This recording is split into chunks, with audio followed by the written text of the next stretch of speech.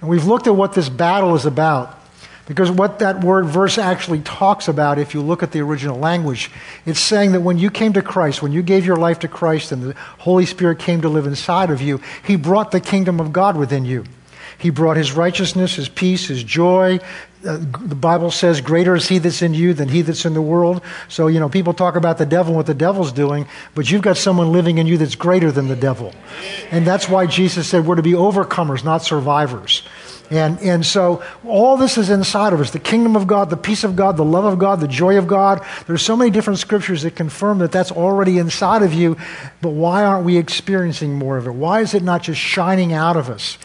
And we saw that that's because that process takes place by the renewing of your mind, so that there's pressure in your life, the pressures that come against you, the worries and the cares of this world and the deceitfulness of riches and all the pressures that come against you and the affairs of life, just the issues of life. And life now seems to be much more difficult and challenging than it was 10 years ago, than it was 20 years ago. It's just faster, it's busier. And I know it because, it's one thing for us older folks to say, that it's going faster. But the younger folks, the younger generations are saying, it's going too fast for me. I'm worn out by it.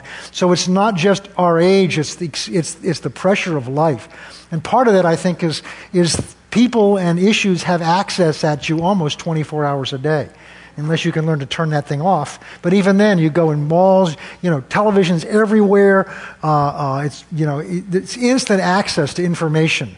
Something happens in Pakistan 5 minutes ago, and we find out about it now. I get little alerts on my phone that pop. I haven't figured out how to turn them off yet. They pop up and say, somebody just said this, or this just happened, or someone just got shot somewhere that I've never heard of before. And these things are bombard you, and we have to learn how to manage that.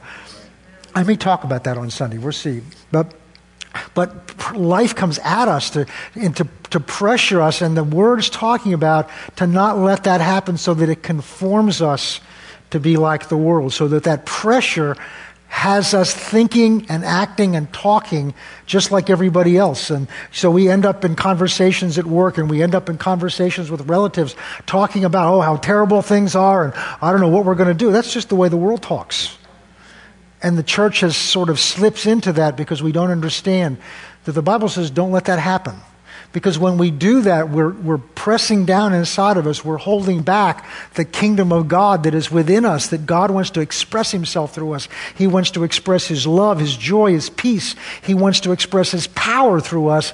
And that can't happen if we're thinking and talking like the world, because that's basically negative and defeatism. Interesting, we went into a place that I've been into many times before, and there's a clerk there that rushed out to shake our hands and watches us on television every Sunday, and he's just talking about how terrible things are and how the world's going to get worse and worse and worse, and if we just stand there and agree with them, then how is that witnessing anything about the kingdom that's really within us? But then it goes on to tell us that's what we're not to do. But the Bible, and we're going to see more of that tonight, the Bible never just tells you what not to do, it tells you what to do, because God's a positive God.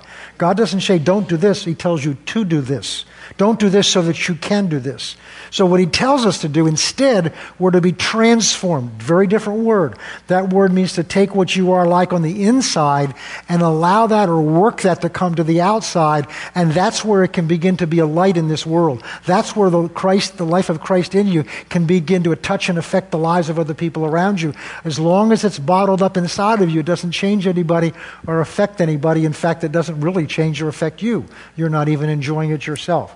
And the process to do that, Romans 12:2 says, is by the renewing of your mind. And we've gone back and looked at how the mind works, and we've looked at where the mind and God's design of you, what the mind's role is in all of that. We're not going to go back and look at all that. But what we have been looking at as we prepare to get into some techniques, very practical techniques that you can learn to do that. We're learning some basic keys or some basic principles for renewing the mind. And I'm just going to go very quickly through these again, if I can get them up here. Well, it's not coming up. Well, here we go. Too fast. There we go. Keys to renewing the mind. We're going to very quickly go through them because I want to get on tonight The first one was you've got to decide that the Word is the authority in your life. That's what we're going to be using to change the way your mind thinks. We're going to be lining our thoughts up with the Word of God. The next thing we talked about, very important, is you've got to get control of your mind. And when we talked about that, that may seem impossible to some of you. But if the Word of God says to do it, that means we can do it. So we looked at some principles under that. It's a discipline. It's something that you've got to make your mind do what it doesn't want to do. You've got to begin to see your mind as like a spoiled child or a dog that's out of control that has to be disciplined. So it requires us to discipline it. Whoops. Connection lost. Try it again.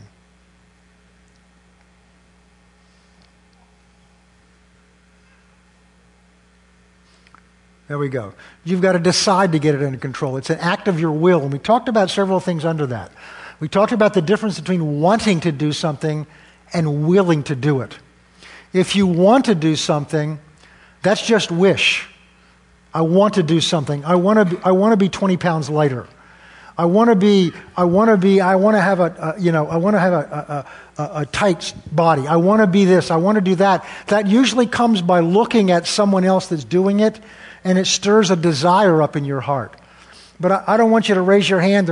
But how many of you have had the experience of really wanting to do something, and you look back now and it never happened? They're called New Year's resolutions. And this is a good time to talk about it because we're sneaking up on New Year's.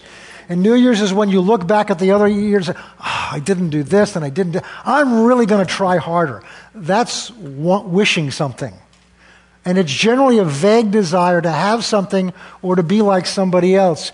But it doesn't work because this is what it requires. To will something means you want it, but you're prepared to pay the price. You're so focused on the goal, you don't care what it costs. You don't count the cost. And in fact, if you've ever gone through something and achieved something, and you look back and say, oh, that cost me so much, then you really never put your heart into it. Because when you achieve what your goal was, you were glad you paid the price. It may have been hard at the time, but you look back and you say it was worth it. And we've got to keep this in mind in the world we live in right now. Because we're living in a world that's telling you that it's going to hell in a handbasket. The devil wants to scream in your ears, it's not working, faith isn't working in your life, this isn't working, you're never going to get to where you're supposed to get to, your prayers aren't getting answered. All the things he's going to bombard you with those thoughts to get you to quit. But all you got to do is read the book of Revelation a little bit and you see what the reward is for finishing well. What's at stake here is eternity.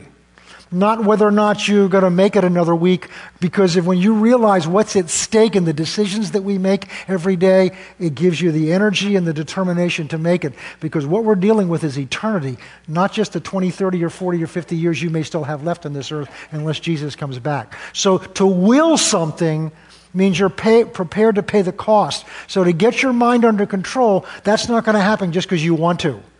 That's not going to happen just because you think it's a good idea or somebody else is doing it. Maybe your spouse is doing it. And it's going to happen because you sit down and make a quality decision of your will. Whatever it takes, I'm going to do that. And I told you the story last 2 weeks ago about keeping my record of my mind. And the next thing we learned under this is you are not your mind. And that's a revelation for some people. Because they never think about their mind. It's just they're always thinking, and they kind of assume, therefore, their mind is you. It's not. Your mind is a tool that God has given you. It's only one part of you. And we've looked at what part that is. So you are not your mind. Therefore, you, the real you, can get control of your mind. And then we looked at the next thing, which is to forget your failures, because you will have them. Which leads us into the next principle, which we talked about last time.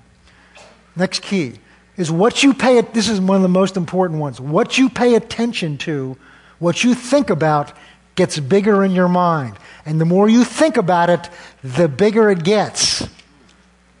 And so when you find yourself worrying and worrying and worrying, what you're doing is it started with one thought you just kept meditating on, and it got bigger and bigger and bigger, and the more you think about it, the bigger it gets. So if you try to think your way out of that problem, it's just going to get bigger. And so if you're having trouble, I don't know why I keep going on this, but it's one most people have dealt with at some point. If you're having trouble losing weight, stop thinking about how much you haven't lost. Stop thinking about how many pounds you put on. The more you think about how many pounds you put on, the more you're going to want to eat to put on more pounds. Is that right? The more you think about what you're doing wrong, the more you're going to do wrong. The bigger that wrong gets in your mind, the more guilty you feel about it. And when you feel guilty, what do you want to do? Just let your flesh run loose and comfort you. So what you pay, and then we're going to turn this around and use these principles for us instead of letting them be used against us. And then the next thing we looked at, a part of that is, therefore, don't dwell on what you're doing wrong. Don't spend all your time going back over your sins that you've committed, because the Bible says if you confess them, not if you keep on confessing them, if you confess them, He is faithful and just to forgive you and cleanse you from all unrighteousness. So if you have sinned, we don't want to, but if you have, confess it to Him. Then that's, in that scripture, in 1 John 1:9, there's three things that have to happen. Somebody has to confess it, somebody has to forgive, and somebody has to cleanse. Of those three things, you do one of them, and God does two of them. Well, He's faithful to do His two. So if you've done that one, if you've confessed that sin, don't keep going back over it. Don't keep telling, I'm sorry, I'm sorry, I'm sorry. He heard you the first time. All you're doing is getting it bigger and bigger and bigger in your mind, and you're playing into the devil's trap to paralyze you. Okay. Now, the last thing that we looked at last time is you cannot think more than one thought at a time. And I had you to go through, this is very important. These are important because when we use the tools I'm going to give you, this is why it's going to work. Because your mind, if you ever had your mind just panic and run out of control, there's a way to stop it. Just start saying stop. I had you do an exercise last time, I think, where I had you close your eyes and count backwards from 100 down, and then when I clapped my hands, I had you say your name. And I asked you what happened, and you said you stopped counting. Because you can't be counting and say your name at the same time. You can have thoughts very quickly in a row, but you can't have two thoughts at the same time. So if your mind's running out of control, you can stop it by intentionally putting other thoughts in. And that's going to be a very important part of our process. Now the last two things I want to share with you we didn't cover last time. And this is tough. If you're really serious about this, you've got to get out of your life anything that reinforces the old images. Remember what we're going to be doing. We learned, I forgot to do this in the review, but the things that control you in your mind are called strongholds.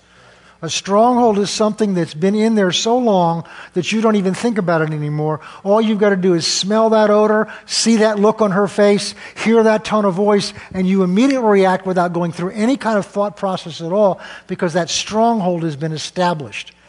And we saw that the strongholds are made up of images. The images are what you react to. It's like a dream, having a dream. I had one the other night, and I woke up and it's just in a bad mood. And it's like I went to bed happy. My wife was happy when I got up. The sun was out, but I went back over what were the dreams I had. And then I remembered this dream, and it was just left me with a bad taste in my mouth. And so that image affected how I physically felt and emotionally felt when I got up. But I know what it was, and I know that dream wasn't real, so I could go back and change that. And we spent a lot of time on that. But those images, which form the strongholds, are made up of a series of thoughts, a mosaic of thoughts. And so what we're going to be doing is a process by which we create new strongholds by putting in new images, and you create new images by putting in new thoughts. And therefore, to do that, you've got to get out of your life anything that reinforces the old image. Now, that happens to be your spouse, that's an exception. That's what prayer's for. But there may be some people that, at least for a while, got to get out of your life. They keep telling you something about yourself. You're never going to amount to anything.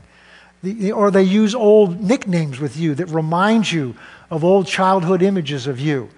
And you may, for a while, just have to separate yourself from that if you're really serious about doing it. It may be things in your life like television. It may be some books you can't read for a while. Something but you've got to exercise that discipline, and only you know what it is. There's a scripture in Joel, it's in several other places, in Isaiah chapter 2 also. But in Joel chapter 3, we're not going to turn there. But it talks about turning your plowshares into swords. And that's a plowshare is the blade of a plow. And that was used at peacetime to plow the ground so that you can plant seed and have a harvest. But the expression that's used for an attitude of war in several places in the Old Testament is turn your plowshares into spears, or your pruning hooks into swords in some other places. So that means take instruments that you had for peaceful purposes, and you've got to melt that down, and then you've got to pound that out somehow or recast it so that it's now an instrument of war. It's an attitude of taking and realizing you're at war, so you've got to change some things. And if you're at war against those strongholds, because otherwise they're going to control you. Now, in Micah 4:3, it talks about the reversal of that process. Now, because there's peace, it's in Isaiah, I think 2:4 also, that you can take your swords and turn them back into plowshares. And the last one of these keys is to focus your efforts. The tendency is to pick every stronghold in your life and attack them. And I would not suggest you do that. I would suggest you pick one. Pick one stronghold, and it's especially a one that really affects you so that you're aware of it. Maybe fear. And that's the one you're going to target. Because you'll find in the skill you'll learn to overcome that one, you will develop skill to overcome. And the confidence you get, you will get that to develop others. Okay. Praise the Lord. All right, we're not going to talk. I'm going to turn this off for a moment. We're going to talk now about, go to 2 Corinthians chapter 10. We mentioned this a few weeks ago. This talks about the process of renewing their mind. And we went through and brought out the three different elements in here: thoughts, imaginations, and strongholds. But the Apostle Paul here is talking about a process by which we gain control of ourselves. And the context that he's talking about here isn't really our context. It's not renewing the mind, but it involves the same process. We'll pick up in verse 3. For though we walk in the flesh, and we live in the flesh, we do not war or fight according to the flesh. For the weapons of our warfare are not carnal or fleshly, but they're mighty through God for the pulling down of strongholds and casting down arguments or imaginations, the King James says, and every high thing that exalts itself against the knowledge of God, and bringing every thought into captivity to the obedience of Christ. So the first thing we see is, in order to understand this battle, this process, we have to realize it's a battle. It's a war. And you live in your flesh, your body. And if you may not be aware of it, but your flesh is talking to you all the time. It's trying to control you all the time. It's telling you that it's tired, it's hungry, it's bored. It wants to do this. And it will especially do that when you're trying to open up to God. When you're in prayer or you're reading your Bible, your mind, your flesh will start getting antsy. Oh, we've been doing this too long. What time is it? I'm hungry. I need to go do this. Suddenly you'll want to do things that you've never wanted to do before. Suddenly you just can't wait to go make that phone call that you didn't want to make before, because your flesh wants to do everything other than what your will's telling it to do. And so you've got to understand that just as your mind is not you, your flesh is not you. I love the example that Marilyn Neubauer gave when she did that seminar here a few Saturdays ago on healing, and she talked about that your body is just your home. The Bible refers to it as a tent. It's a temporary dwelling place. And so you don't go home to your house, your apartment, or your house tonight and think that's you. And the example she used, she said, we have to do, out in California, they have to do termite inspections every so many years. And she said, if I come home and the termite inspector's been there and he gives me a report that says you have termites, I don't have termites. My house may have them, but I don't have them. Your body is just your home. Your flesh is what you need to dwell in to stay on this earth. But you're going to leave that here someday. And yet we invest so much time, so much energy, so much caring about this old tent that's just getting older and older and older. And we need to take care of it because it's the only one you've got to carry you around in here. But it's just a temporary dwelling place. Again, that's why Hebrews 11 talks several places about, in fact, Paul talks about it in 2 Corinthians chapter 5. He says, we have this tent, this temporary dwelling place. Well, the fact that the Bible refers to our body, this life, as a tent, is telling us that it's temporary because the tent has no foundations. Our home has a foundation under it, so I can't just decide next week I want to pick it up and move it somewhere, because it's a permanent dwelling. To do that, they got to do all kinds of things. But because it is a permanent dwelling, is a foundation. But a tent has no foundation. It's very easily moved. And so our bodies is just a tent. But so our flesh that we're dealing with is what our war is against. Because that's what he's saying. For the weapons of our warfare are not of the flesh, for we do not war according to the flesh. And yet our basic instinct, when something goes wrong, unless we've renewed our mind, is to fight back with our flesh. Somebody comes up and just shoves you. You're in a line, maybe in the grocery store, or you're in a line somewhere, and somebody just comes up behind, just shoves you like that. And your reaction is to brace yourself and want to shove back. That's our flesh. It's in instinct. I want to get back. I want to defend myself, and then I want to punish what just was done to me. I want to stand up for myself. That's my flesh reacting. It's ingrained in my fallen nature, and my fallen nature is the only part of me that has that fallen nature is my flesh. When I came to Christ, I have a new nature on the inside. That's not the nature that I had before, but I still got this same body of flesh that I had before. It's a little bigger, a little older, but it's the same body. But it still wants to do the same things it wanted to do 38 years ago before I was saved. The difference is I've now got God's nature on the inside. But as we learned before, when we broke ourselves down between our spirit, soul, and body, is your soul is the controlling factor in that. And your soul is made up of your mind, your will, and your emotions. So your body's always trying to influence your will.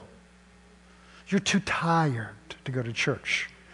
You were up late last night. You're too tired to get up and pray this morning. I know this is what the Bible says, but you can't really mean that. It's your flesh is trying to talk to you, trying to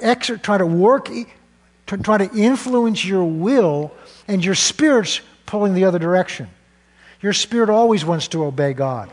But it's so many of our lives, we don't even hear what our spirit's saying because we're so used to listening to our flesh. It's talk so loud. We're so used to yielding to it that we've given it a say into our lives that's far beyond the say of the Spirit of God that's in us to direct us. And so there's a battle that's going on, and the beginning of the battle is to get control of the flesh. To get control of the flesh. But the good news is that although we walk according to the flesh, we don't war according to the flesh. Verse 4, for the weapons of our warfare are not of the flesh, but they're mighty through God for the pulling down of strongholds. I would venture to say that most of the time when you have just resolved to change yourself, resolved to get your appetite under control, resolved to give more, resolved to pray more, when you've just decided you're going to do it, you failed every time. You may have gone for a little while, but you're going to run out because you're trying to do it in your own strength. So when you hear me teach about, need to get your mind under control, some of you are going to say, I've tried to do that for years. It's just so far out of control, it's never going to happen. But you've tried to do it in your own strength. You've tried to renew your mind. The ones of you come on a Wednesday night have tried to renew their mind. But you've done it in your own strength, and then eventually your flesh will just outweigh you, and you'll give up or you'll get discouraged. But the weapons that we're going to use are mighty through God. That's what he says. They're not carnal, but they're mighty through God for the pulling down of strongholds. So these weapons that God has given to the church are anointed by God, and they're backed up by his power if we'll use them to destroy strongholds. So you're not going to be dealing with those same strongholds with your strength and your power that hasn't worked before. It is weapons that God has given us, and God backs up, and he ordains these weapons, and he empowers these weapons to do just exactly what he's told us to do, to pull down strongholds. So the fight is against the strongholds and imaginations that are raised up against the knowledge of God. That's what he says, verse 5. Casting down arguments or imaginations and every high thing that exalts itself against knowing God, against knowing what God's really like, knowing God by experience so that you have an intimate, real relationship with him. Many of us were raised in church and we had an image of God that we were taught. And in most cases that image is wrong. It's partially correct, but it's partially wrong. And the evidence of what you think about God is how easily you trust him. If God were to tell you to give everything away, and you knew it was God, what would you do? Would you do it joyfully? If not, then I don't really know what God's like. I don't really know that I can trust him. I may feel in church that I can trust him. I may feel when I've been listening to a CD of somebody speaking faith that I can trust him. But when push comes to shove, what you do shows what you believe. And it's what you believe about God and what he's like. So there are in our minds, there are in our imaginations, strongholds, images of what God is like that limits what God's been able to do in our lives. That limits how much God's peace God's been able to bring to you. That may limit how much healing God's been able to bring to you. When Marilyn was here that Saturday morning, she taught an excellent session. If you struggle with healing, you ought to get all three of those. But she talked about why some people don't get healed and the wrong way we handle that issue. And what happens is, in some cases, there's strongholds we have about what God's like and what God will do, and that will stand in your way of receiving something from him. If you've been raised in a church atmosphere or even a home that's very legalistic, you're going to transfer that to God, so you have an image of God that he's legalistic. If you don't do all the right things, if you don't make all the right confessions, if you don't believe all the right things, then he won't give to you something. And if that's the image you have of him, that will block how you can know him in that area. And so these are strongholds. These imaginations exalt themselves against truly knowing what God is like. And you can sit there with the Word of God and read it, but if you're reading it through one of these strongholds, your mind will redefine it. How many of you, don't raise your hand, but how many of you wear glasses or contacts? The reason you've got to wear glasses or contacts is the light when it comes in, because the surface of your eye is not the way it was when you were born. That light gets refracted at an angle. So the light that's coming in your eye is distorted. So you're looking at something that's true, but when it gets to the retina of your eye, it's not accurate anymore. And that's what a stronghold does when it comes to looking at God. You're reading the Word that God loves you, but I remember years ago sitting back over there somewhere when Pastor Sam poured his heart out and his tears about how much God loves us. And I walked out of here feeling condemned. How could you do that? Because my mind redefined things in terms of how it applied to me. Because there were strongholds that I had to work to change, to tear down. Because these strongholds affect your knowing God. Not just that he exists, but affect your knowing what he's like. And all of us have some kind of stronghold built into us, whether it's through church, and you may not have gone to church your whole life until you came here. But your parents communicate images about God. That's what God intended the family to do. God intended a man and a woman to enter into a covenant relationship where they loved each other and they loved God and put God first, and they served him and they knew him so that they could communicate that knowledge of God to their children, first of all, by exhibiting that to them and then by leading them to him. But many of us come from families where that's not what happened. Parents were not able to, for whatever reason, or chose not to, model that to you, but they did model something. Even if they weren't there, they modeled something. Even if you never knew your father, that modeled something. That modeled he's not there.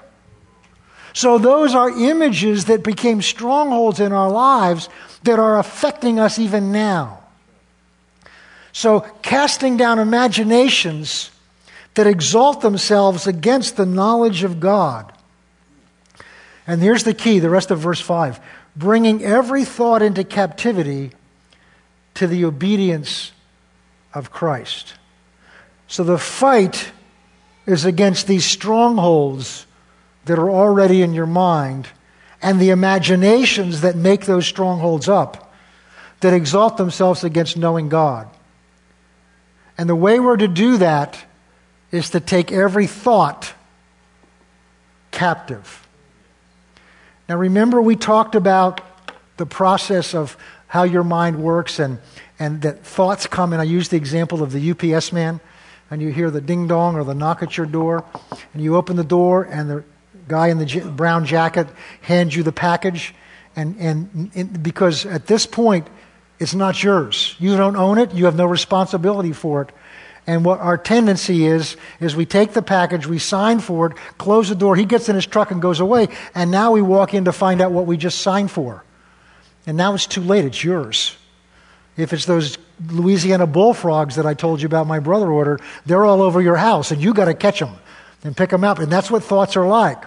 And what we saw is that not only do we have the right, not only do we have the ability, but we have the responsibility to discern where those thoughts have come from before we sign for them and let them in. You do not have to let any thoughts in.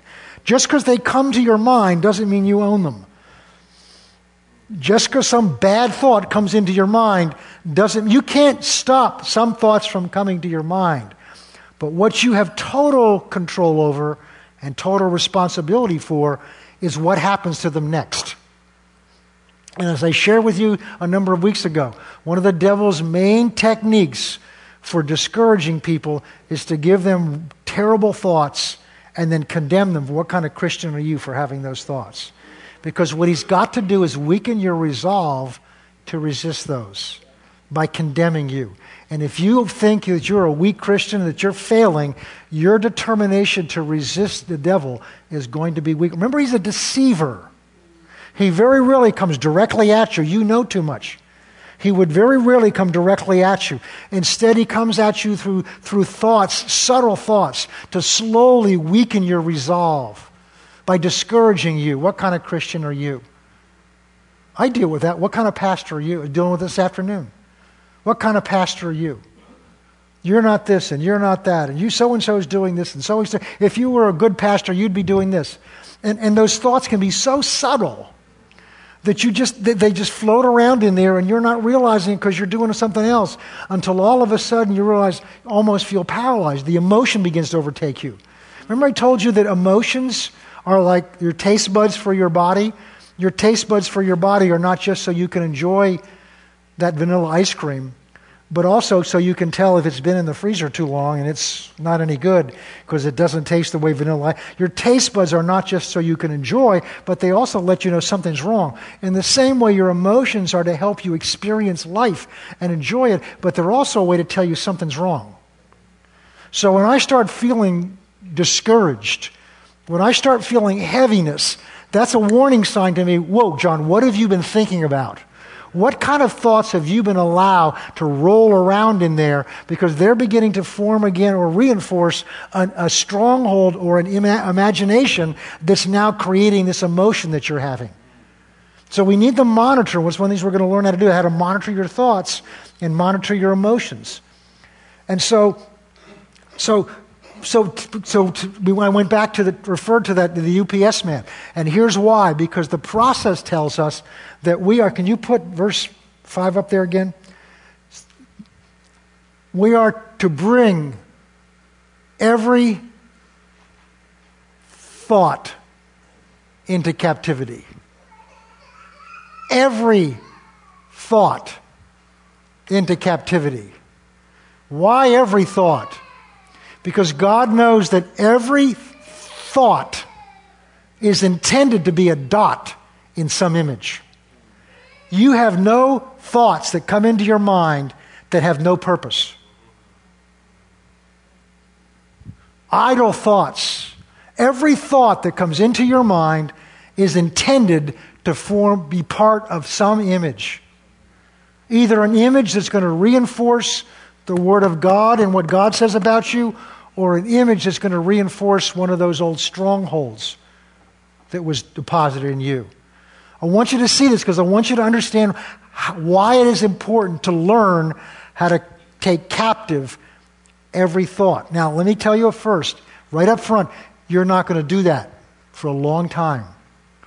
You're not going to be able to capture every thought captive for a long time. In fact, you may never capture every thought captive. But if you don't begin somewhere, you'll never gain control of any of your thoughts. And you can learn how to do this. Because if the Bible says to do it, we can do it. Now notice what it says. We're to bring every thought into captivity. Into captivity to the obedience of Christ. Well, that doesn't just mean whatever Christ says. He is the Word. In the beginning was the Word, and the Word was with God, and the Word was God. John chapter 1, verses 1 and 2. So when it talks about bringing obedience to Christ, it's talking about bringing the thoughts into obedience to the Word of God. Does this thought line up with the Word of God? Does this thought stand up to the Word of God? And I took you through an example a number of weeks ago when I gave you an example of what it meant to renew your mind, that it literally means to change how you think, about the process by which you think. Change the thoughts that you have. And I used the example of somebody, of the emotion of jealousy, where somebody that you wanted to become friends with had invited you to lunch, and then at the last minute they canceled it because they had to go visit their sick grandmother or something, and you just went to the restaurant anyway, and you found they were there with somebody else, and we talked about what thoughts went through your mind and the emotions that you had. And then we talked about the right way to do it is to take those thoughts and line them up with God's Word, and what does God's Word say about the situation. Many times, if you just learn to stop your thoughts, you'll get a better perspective. Wait a minute, because your mind will start assuming all kinds of things. We start connecting dots. Well, I know this is true, but then this might be true, and you start connecting this together with this together, and the next thing you know, you form this incredible image, which is based on nothing that's true. But you've got to start by getting control of the thoughts and then bringing every thought into obedience to Christ. Oh, and then it gets better. Verse 6 says, and being ready to punish all disobedience when your obedience is fulfilled. The word punish there actually means to be aggressively go after, to see it as if it's disobedience. Again, this is the process of identifying your thoughts and realizing that none of those thoughts, especially the ones that come from the devil, are harmless thoughts. You wouldn't let the devil in your house. Would you let a witch in your house? Doorbell rings, and here's this witch dressed up. I don't know how a real witch dresses up, and saying, but identify, I'm a witch, and I brought some of my fellow witches here, and we just kind of like to come stay in your house for a while, eat dinner with you, and we just want to be a blessing to your family. You would never do that, would you? And yet we let in thoughts that the Bible says are doctrines of demons. James chapter 4 talks about envy and jealousy and strife. We let all kinds of things live, take root, bear fruit in our minds, and then get down in our hearts. That's why Hebrews talks about be very careful what you think about, because don't let any root of bitterness become a root of bitterness. That starts with thoughts of bitterness, which starts with thoughts of self-pity or envy or jealousy. Then that takes root and becomes bitterness, and then that bitterness takes root and it gets started rooting down in your heart. Now it begins to affect the lives of many other people, Hebrews says. We've got to begin to recognize that those thoughts that are not lined up with the Word of God, that it is like letting the devil in your house. And then we wonder why things aren't working. We wonder why we feel so weak. We wonder why we have no power when we pray. We wonder why we have trouble standing. We wonder why we're so tired. Because there's a spiritual life inside of you that if you're meditating and thinking about things of this world and the lies of the devil, then that's going to undermine all the life of God that's in you. Okay. Now, I want to give you another principle before we go into another subject here. And the principle is this. It's not enough, because we're still preparing for this, it's not enough to keep out disobedient thoughts. But you have to put in right thoughts to create the right image. Psalm 119 says, your word, O Lord, I have hidden in my heart that I might not sin against you. So the psalmist said, what keeps me from sinning against you is not that I take out sinful thoughts, but that I put the Word of God in there. That I put the Word of God in there. Let's go to Luke chapter 11. Simple little example. Parable that Jesus told. But it's so important. Because again, when we try to deal with issues in our life, we tend to try to deal with them in the negative context. Here's a little story told, verse 24. Luke 11:24. When an unclean spirit goes out of a man, he goes through dry places seeking rest, and finding none, he says, I will return to the house from which I came. And when he comes, he finds it swept out and put in order. So he's talking about somebody that had demons in them, a demon in him, and the demon's cast out. And he says that demon will go around in waterless places, which is the spiritual atmosphere around this earth. And then at some point he's going to try to get back in again, because he needs some place to live in order to express himself. And he was comfy in you. He was very comfortable in that house before, so he wants to see if he can come back. He says, but when he comes back, he's going to find it swept and put in order. So when the demon was cast out, the house was cleaned and put in order. Isn't that great? And now the demon comes back looking to see if he can get entrance back into this house again, finds it clean and put in order. Verse 26, then he goes and takes with him 7 other spirits more wicked than himself, and then they enter and dwell there, and the last state of this man will be worse than the first. So Jesus is saying it's not enough to get the bad out. You got to replace it with something that's positive. Because if you just get the bad thoughts out, there's a vacuum in there.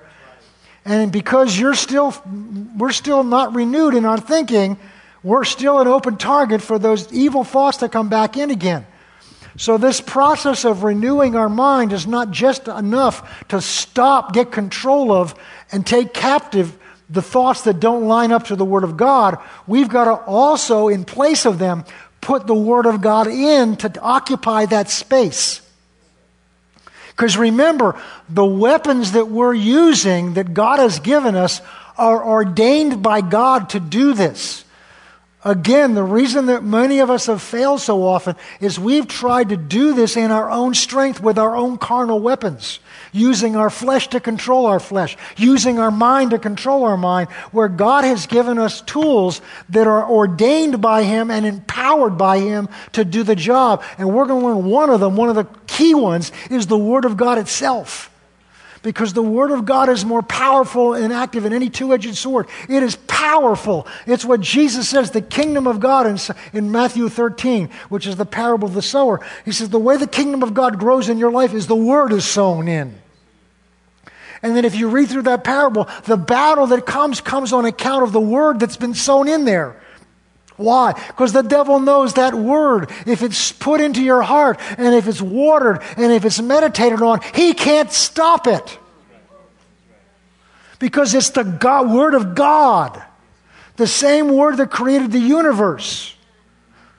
The living Word of God. So we're going to learn to put that Word in us to take up the space from the negative that we got rid of. So it's not enough to just say, no, I'm not going to think those thoughts. We've got to begin to determine to think thoughts that are based on the Word of God. Philippians chapter 4 gives us a little insight into this.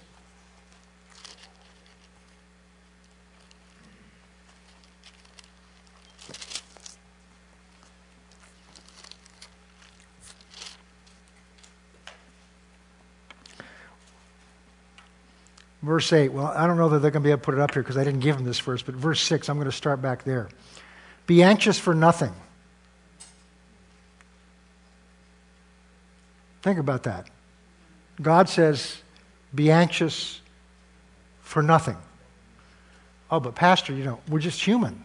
I guess God didn't know that. He's sitting up there tonight listening into this message saying, oh, I didn't know that. We're human. Oh, we got to rewrite that, Jesus. Or Paul, I'm sorry, we got to rewrite that. If God says to be anxious for nothing, See, this is where the very first key I taught you is the Word has to be the authority in your life. Because when the Word says be anxious for nothing, and my mind tells me that's not possible, one of us is wrong. And if you're used to siding with you, you've just watered the Word of God down, and you've made it of little effect to do the job. So when the Word of God says be anxious for nothing, I've got to answer and say, I don't know how, it doesn't seem possible, but I'm going to agree. That means I can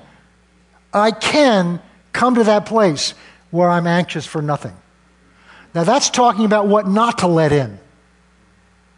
He then tells us something to do. But in everything by prayer. That's everything you'd be anxious about.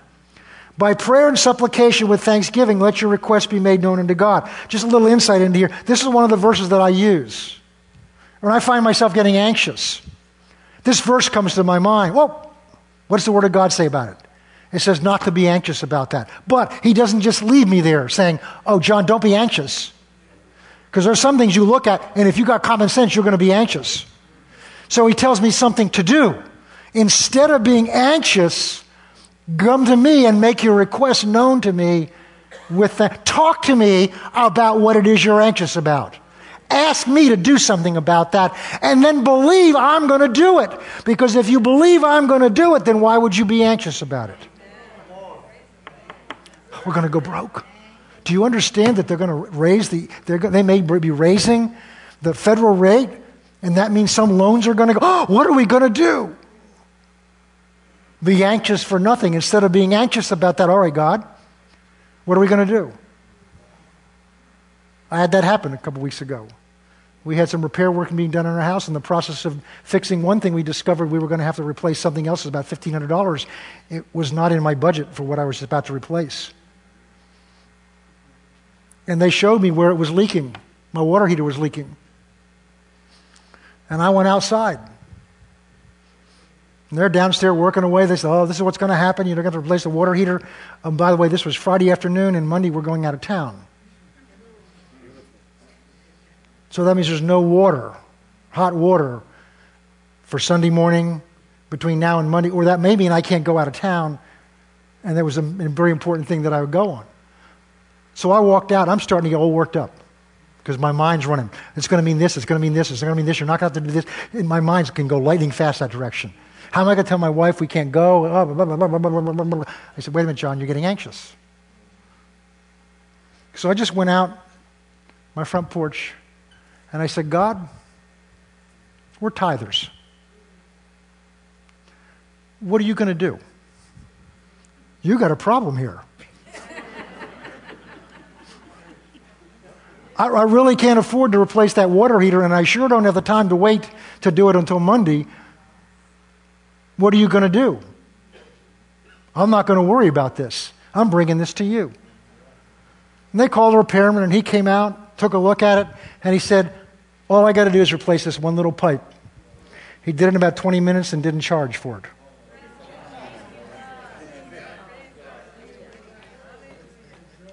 Be anxious. See, when God tells you to be anxious for nothing, He's not going to leave you hanging out there, dangling in the wind, trying to deal with it yourself. He's saying, don't be anxious, bring it to me. In one of Peter's letters, he says, roll your cares over on me. Cast your cares. It literally means roll them over. The image is of a camel carrying this big weight on him, this package, these supplies. And when the camel would come to the end of the trip, they would kneel down, and to get them off, they would have the camel lean over. When the camel leaned over, all the weight he was carrying would roll off of him. And God wants you to lean over on Him and let the weight of what you're carrying roll over on Him. And then He tells you why. Because literally in the Greek it says, because it matters to Him concerning you. He doesn't want you carrying those weights and those worries around when He's saying, I'm here to carry them for you. I can do all kinds of things you can't imagine that can be done.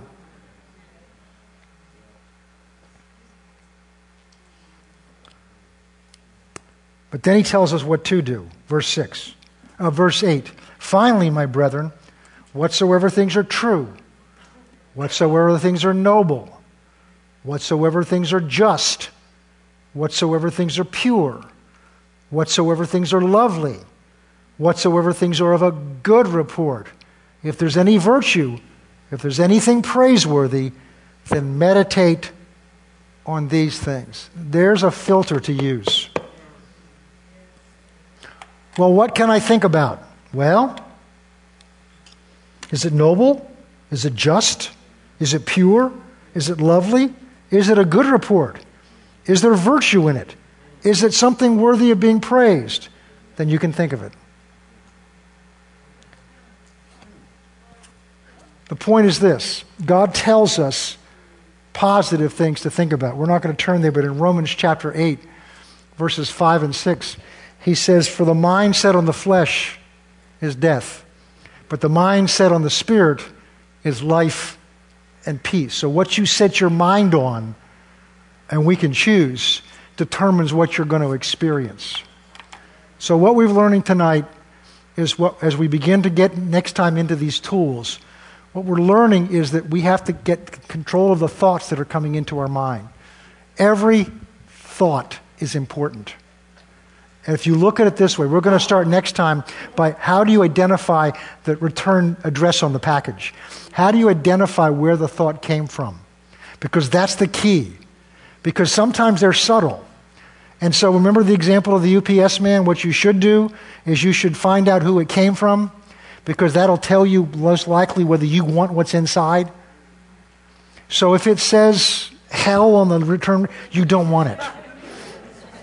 Because there's everything in there is either going to steal, kill, or destroy. And if you don't want to be stolen from, killed, or destroyed, don't accept the package. On the other side, if it says from the kingdom of heaven, you know that it's come to give you life, and life more abundantly. So we're going to learn next time, how do you discern where those thoughts came from? And they can be very subtle and very tricky. But there's really keys the Bible gives to us to look at so that we can discern that. And so we'll pick up with this next week. Let's pray. Father, we thank you tonight for your word. Because your word says that you will, if we ask you, give us understanding. And we ask you tonight.